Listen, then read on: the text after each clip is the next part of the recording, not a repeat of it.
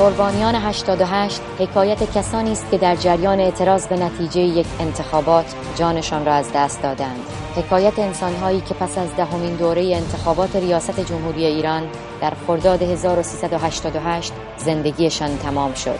داستان شهروندانی که با شلیک مستقیم گلوله در راهپیمایی های اعتراضی، ضرب و شتم در خیابان یا زندان، استنشاق گاز اشک‌آور، رد شدن خودروی نیروی انتظامی از روی بدنشان، پرتاب شدن از بالای پل عابر پیاده و شیوه‌های خشونت‌آمیز دیگری کشته شدند. با مرگ هر یک نفر، زندگی یک یا چند خانواده دچار بحران و ناامنی شد. با گذشت یک دوره انتخاباتی از حوادث خونبار 88 با من مسیح نژاد همراه شوید تا در هر برنامه مستند قربانیان 88 پرونده یکی از کشته شدگان را مرور کنیم.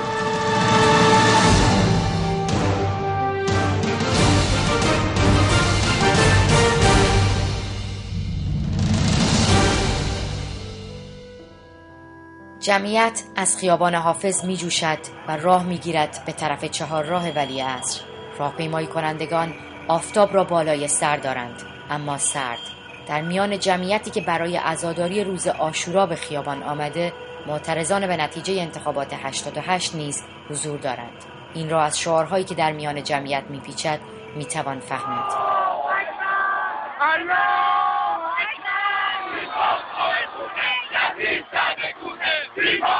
زیر پل کالج مردم خیابان را بستند و با کیسه های قرمز شن که شهرداری برای روزهای برفی کنار خیابان ذخیره کرده، انتهای پل کالج چیزی شبیه سنگر یا حفاظ درست کردند.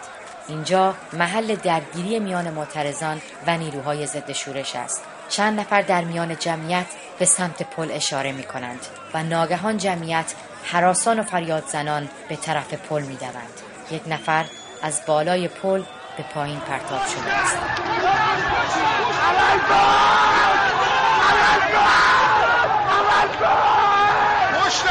در عاشورای 88 بر اساس اخبار رسمی تلویزیون جمهوری اسلامی 8 نفر کشته شدند.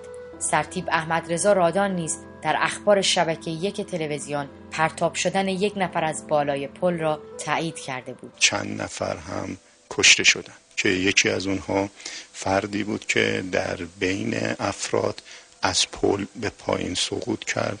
علت این حادثه در دست بررسی است. مصطفی کریم بیگی جوان 26 ساله‌ای بود که در نخستین خبرهای منتشر شده آمده او به دلیل پرتاب از بالای پل عابر پیاده جان باخت. اما شهناز کریم بیگی، مادر مصطفی کریم بیگی، در این باره روایت دیگری دارد. مصطفی رو روز عاشورا با تیر زدن که متاسفانه یه عده‌ای فکر میکنم مصطفی از پل افتاده. نه، مصطفی از پل نیفتاده.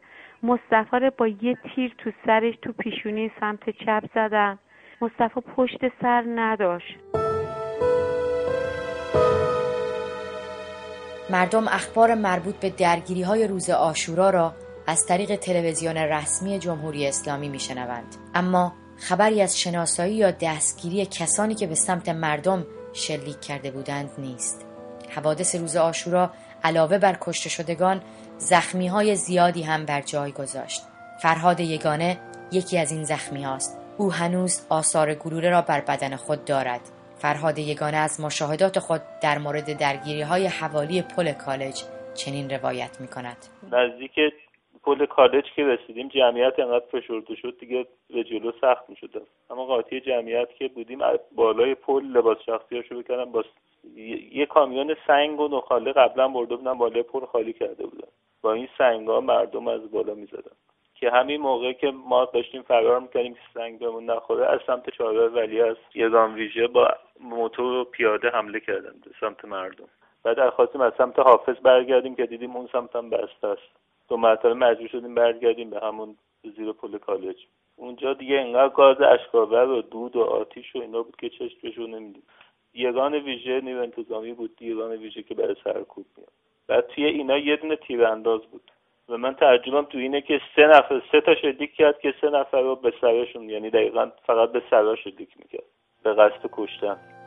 راهروهای پزشکی قانونی شلوغ‌تر از همیشه است. خانواده‌ها دنبال دلیل مرگ بستگان خود می‌گردند. دنبال یک برگه و امضا از این اتاق به آن اتاق می‌روند.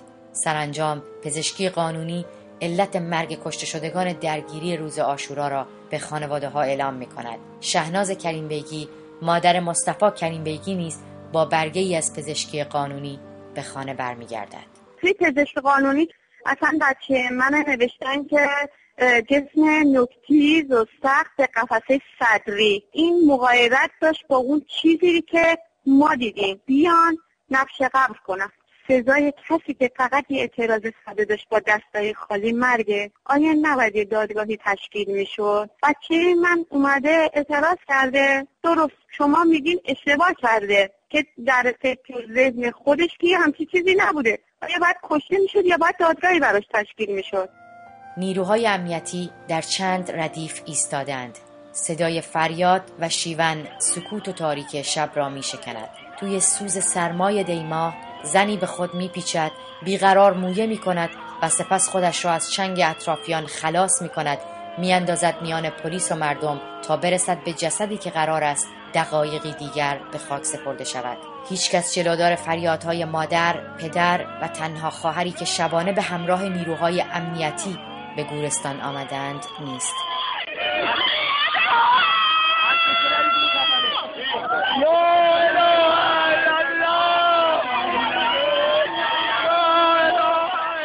شماری از خانواده‌ها که پس از چند روز بیخبری پیکر کشته شدگان عاشورای 88 را تحویل گرفتند، ناگزیر شدند تا پیکر فرزندان یا سایر اعضای خانوادهشان را در میان تدابیر شدید امنیتی به خاک بسپارند. پیکر مصطفی کریم بیگی نیز در یکی از روستاهای توابع شهریار دفن شد. مادر مصطفی کریم بیگی در شرح شب خاکسپاری چنین میگوید: 15-16 روزی که دنبالش میگشتیم، به هر قیمتی بود گشتیم آخر توی کهریزک پیداش کردیم، پزشک قانونی کهریزک اونجا پیداش کردیم و با یک تیر توی سرش و بعد از پیگیری‌ها و که مراحل قانونیشه که پلیس امنیت برو کجا برو هزاران سوالاشون رو باید پاسخگو بودیم، شبونه بچه منو با مامورای امنیتی آوردن ساعت 8:30 شب 22 دی ماه به خاک سپردن. من هیچ موقع اون صحنه ها یادم نمیره. چطور مگه یک مسلمون شبونه دفن میکنن؟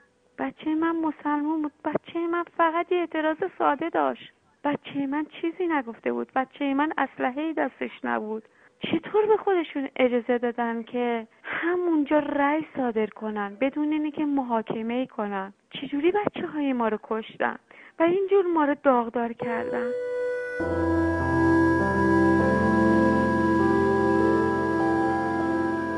زندگی در پایتخت جریان دارد.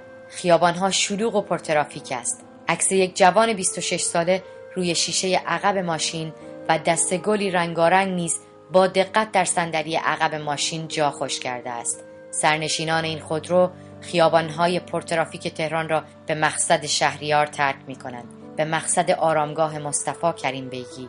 آفتاب تیرماه میتابد اما نمیسوزاند. حالا همه به مقصد رسیدند. اومدم سر خاک مصطفی، میبینم قبر مصطفی را از منطقه‌ای که نوشته بود این آرامگاه شهید مظلوم عاشورا شکسته شده و صورت مصطفی رو شکوندن. به خاطر اینکه روی سنگ قبر ما نوشته شهید مظلوم عاشورا اعتراض کرده بودن بهمون و گفته بودن که سنگ قبر رو عوض کنین، ما حتی هزینه‌شو میدیم که شما عوض کنین. اینا چی فکر کردن؟ اینا فکر کردن که سنگ قبر بچه منو بشکنن من ساکت میشینم، مگر اینکه منو خفه کنن، مگر اینکه منو بکشن. آه مادرای عزادار، یک روزی دامن شما رو خواهد گرفت.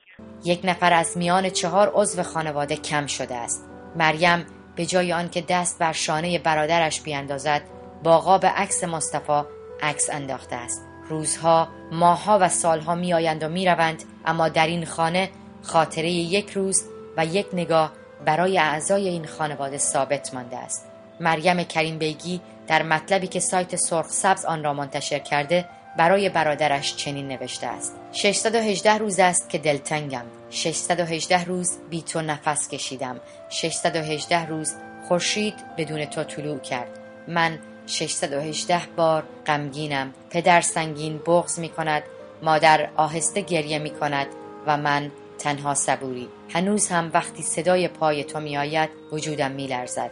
هنوز هم به آمدنت فکر می کنم. هنوز هم دلتنگم مثل روزهای اول.